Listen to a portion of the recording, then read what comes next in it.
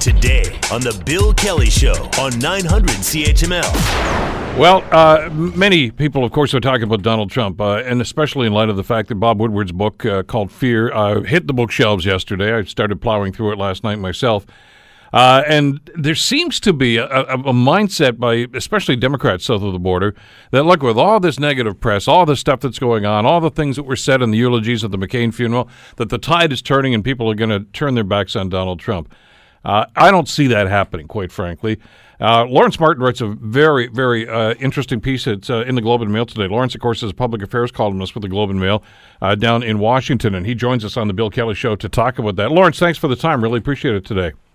Hi, Bill. How are you doing? Good. Do you get the same sense I do that the Democrats and some of the people that are just fed up with Donald Trump think that the tide has turned because of books like Woodward's book that came out yesterday and some of these other things, that it's actually going to have an influence on people's opinions about Trump?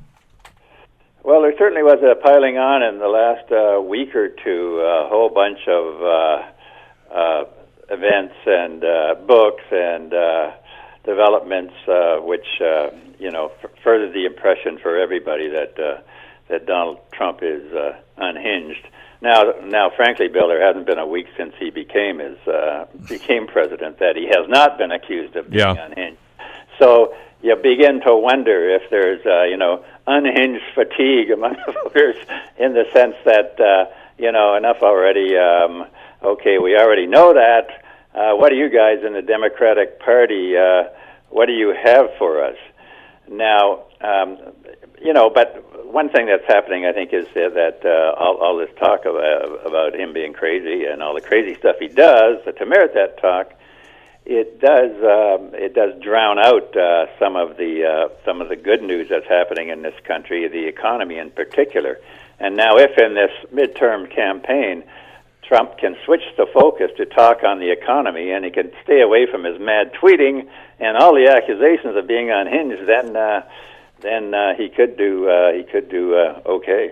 I mean, you're absolutely right. I mean, since the day he walked down the stairs at Trump Tower and announced he was going to run for president or run for the nomination at that particular time, this stuff has been out there, and what it seems to have done here is simply polarize people. And how many times, Lawrence, during the campaign itself, Did people say, well, that's going to do him in? Whether it was the tape, the grab them by the you-know-what, and some of the other stuff that was going on. And everybody thought, well, boy, any other politician that might have sunk their campaign. It doesn't seem to have an impact. People are loyal to this guy no matter what. Yeah, they really like the idea that, he's sort of thrashing elite Washington norms, right? He's like the guy at the bar who's half drunk, taking stripes off everybody in a totally undiplomatic way. People do. I mean, his base certainly likes that approach, and they do like America First policies. I'm standing up against all the countries who've been ripping us off for years, which is not a very, very convincing argument, by the way. But they like people like that. The nationalist appeal has always been there. For any country's leader, they like his judicial appointments, moving the Supreme Court to the right, which he's doing in the last week or so. With looks like the Kavanaugh appointment will get through. I mean, that's the most important development. Mm-hmm. Set aside all this stuff about Woodward's book and more proof coming out that he doesn't know that he's running that he's running a White House shop that is up in shambles. Set that aside. The most important development of the week is that we're going to have another Supreme Court justice in Kavanaugh after the appointment of Neil Gorsuch, which will tilt the court to the right for perhaps a generation to come. And as you know, the Supreme Court in the United States is a huge center of power. Why is that pushed to the back burner now? I mean, these salacious stories about Trump, whether it's Woodward's book or Omarosa coming out with, I guess she's got another revelation later on this week, she says. And her New York Times op-ed, yeah. And on it goes. But you're absolutely right. I mean, the appointment of Kavanaugh, or to go through onto the Supreme Court right now, could have an enormous effect on not just U.S. politics, but there's talk about reopening Roe versus Wade and a number of other issues that are happening right now. Yet I'm not getting a whole lot of a mainstream media participation in this. They seem to be gravitating to the Woodward book and some of the other stuff that's going on about whether it's Omarosa or anybody else, and forgetting about this one. Well, yeah, you caught it when you said it's salacious stuff, and as you know, the salacious stuff is what draws more eyeballs and more media attention than normal stories of major importance. And for progressives, I mean, Kavanaugh is a disaster. He opposes women's productive rights. He's a gift to the corporate class and small government advocates. In that he's a all-out sort of deregulationist, and he's a gift to Trump because he has a real permissive view of presidential power, and he basically believes the president should be able to get away with anything. So, this is a huge development. Why aren't the media jumping all over that? I mean, when there were testimonies of the Senate committee or the Congressional committee, about what was going on with the Mueller investigation. I mean, they actually said, okay, we're going to carry this thing live. I mean, it was on most of the networks for a period of time. The Kavanaugh thing seems to be slipping under the radar right now. Yeah, you got to wonder that the Democratic strategy at this point right now, Lawrence, seems to be, well, we're not him, we're not Donald Trump, so vote for us. And that's a pretty weak-kneed strategy for a party that's really desperate right now to regain power in the House of Representatives. Yeah, that's what my sort of view is. The only thing that's out there in terms of policy vision for the Democrats is that the guy in the White House is an idiot, and they think they can win on that, and by just repeating that message. Now, we've got to bear in mind, of course, that in midterm elections, the president virtually always loses. So that's just it becomes sort of a protest vote. Obama got hammered, and George W. Bush got hammered, and Clinton got hammered. Yeah, there's a tradition there, isn't there? So it still will be incredibly difficult for Trump to pull off. Not so much the Senate; he's got a good chance of maintaining a majority there, but the House of Representatives, where the Democrats only need 23 seats in a 435-seat chamber to take a majority. And then, but of course, Trump will be able to turn around and say, "Well, listen, this happens to every president in the midterms, and in fact, I didn't lose as much as the other guy did." So that will be their line. But at the same time, of course, if the Democrats do get a hold of the House, they can start all kinds of inquiries. They can block all his legislation. So it will be a nightmare for him. This is midterm elections are fascinating to watch, and somebody likened them to by-elections. And I know it's really an apples and oranges. I understand that. But the voter turnout is usually not very high in some of these areas. And the other element that they were talking about from a demographic standpoint is it usually is older white people that tend to vote in midterm elections. Well, that's got to, I think, bode well for the Republicans, wouldn't it? Well, they're his type of voter. You would think now, with all the controversy going on and with this country divided basically in terms of Civil War terms politically, like the middle of the political spectrum is gone now, right? It's all either people are stacked on the Republican side or people stacked on more on the left side, and I don't think people have ever seen it so polarized.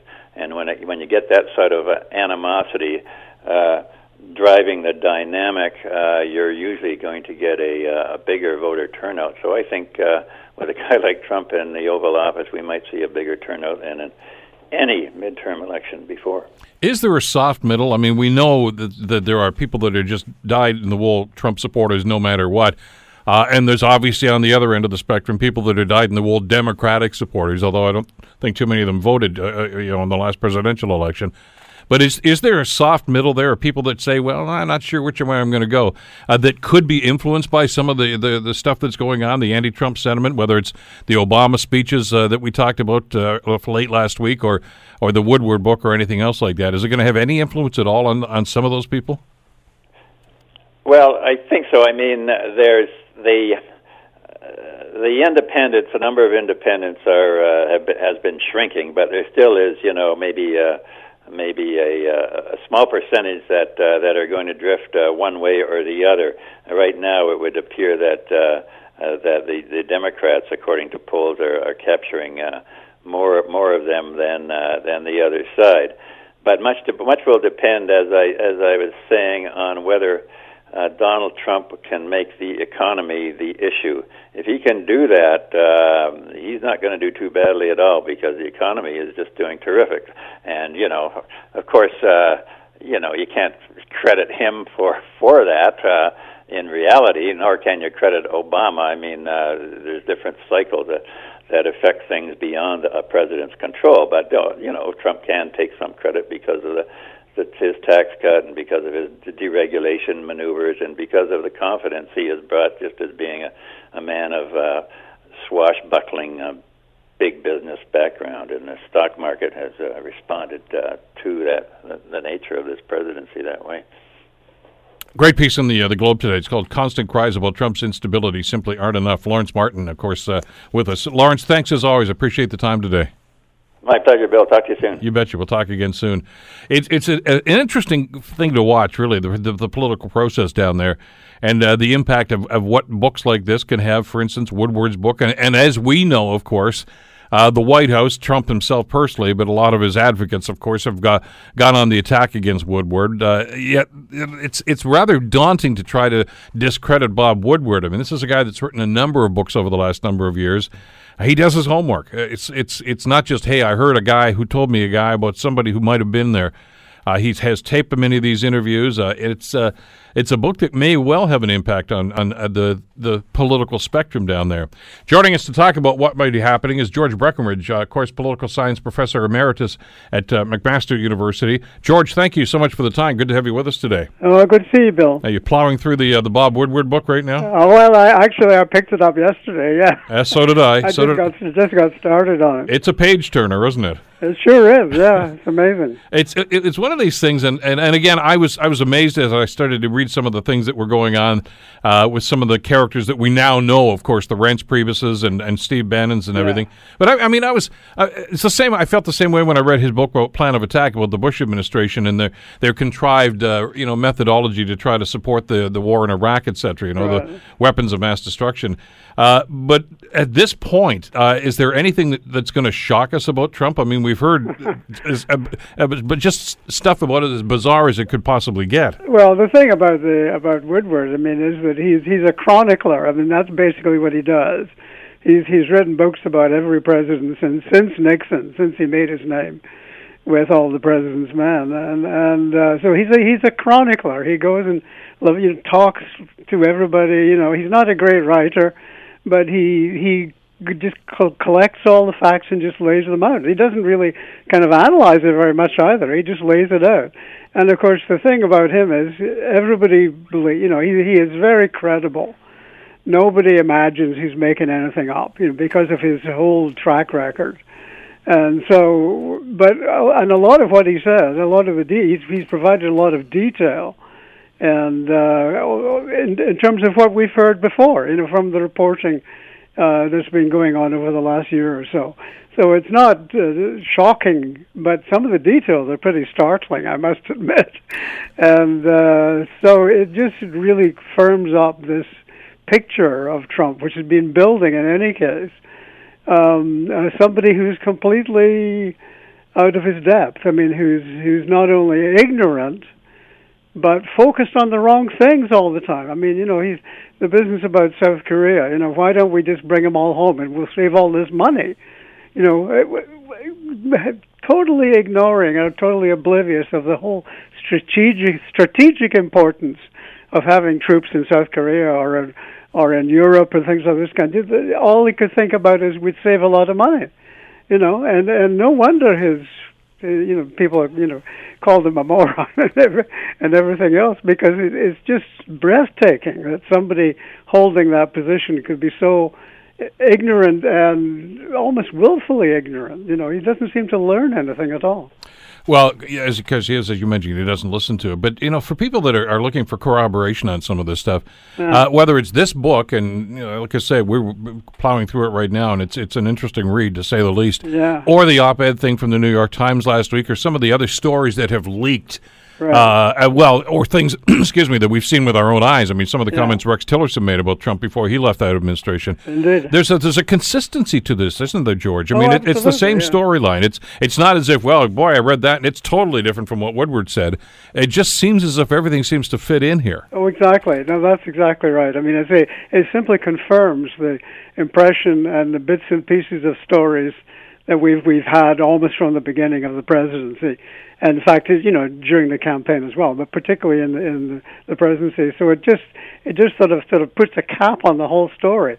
Now, of course, this is dealing the timing of this. He was really dealing with the first year or so. Mm-hmm. So it's slightly out of date because a lot of the people who were his sources are obviously his sources. Have left. You know, that makes it even scarier in some ways. A lot of the people who were, for example, pinching, you know, taking letters off his desk so he wouldn't sign them. These people are gone, and either they walked out or they were pushed out. And so it's even more risky in a lot of respects. And he's still fooling around with South Korea. You know, he's still, you know, for example. You know, the notion that if we bring all the dependents home, we'll save a lot of money. But if you bring all the dependents home, North Korea will automatically assume you're getting ready to go to war, you know, and they may strike first. So he has no... This is what's dangerous about it, particularly in the foreign policy, security policy. He has no appreciation or sense of the whole kind of network that America has built up. America and their allies have built up since World War II, and which has kept the peace. You know, has prevented World War III, as somebody said. He doesn't seem to have any appreciation or understanding of the importance of this. He just focused on the wrong things all the time, money mostly. George, historically, as we go back maybe a few administrations, I guess, this is not the first time that we've seen a president that maybe not clued into what's going on, and people within the administration actually calling the shots. I mean, you know, it's widely known. I just mentioned Plan of Attack, one of Woodward's previous books about the Bush administration, George W. Right. And it's commonly, I think, acknowledged now that Dick Cheney and Donald Rumsfeld were the guys that had the most influence against Bush, and you know, had him urging on in this direction to that direction to their own benefit, usually. Yeah. We knew that in the last part of Reagan's administration, of course, he seemed to be showing the signs of dementia. Yeah. And the administration took over. I mean, Haldeman and Ehrlichman, and you mentioned in the Nixon White House, and on it goes. So this is not totally unusual, but it just seems to be that it's an extreme case, though, isn't it? You're quite right. It's not all that unusual. I mean, with Nixon, particularly towards the end, Nixon was a much brighter man with a really good strategic sense, but he had this huge chip on his shoulder. He saw enemies everywhere. And his staff, people like Haldeman and Ehrlichman, learned very quickly when to ignore what he said, you know, and when to actually do what he wanted, you know. And so so this notion of not always taking the boss all that seriously, as well as often, you know, the president wants to do something, but it's actually got to be carried out. There's actually got to be a process of carrying it out, and that doesn't always automatically happen. So it's often been portrayed that the president needs people around him, not only who will stop him from doing something really stupid, but also who will help him to carry out the policies that he really wants to pursue. They really want to pursue, because it doesn't happen automatically. You don't snap your fingers and something happens. So the role of the senior staff in the White House has always been extremely important. And so in that sense, some aspects of it have not been very different from what happened in other situations. But the notion of, we've got to take this letter off his desk, otherwise he'll sign it. And of course, the other thing about that is, when it's not on his desk, he forgets all about it. So it's a very it's an extreme example of what you rightly say is common in terms of how the senior staff around any president actually work. George Breckenridge. George, as always, appreciate the time. Thanks for this today. You're welcome, Bill. The Bill Kelly Show, weekdays from 9 to noon on 900 CHML.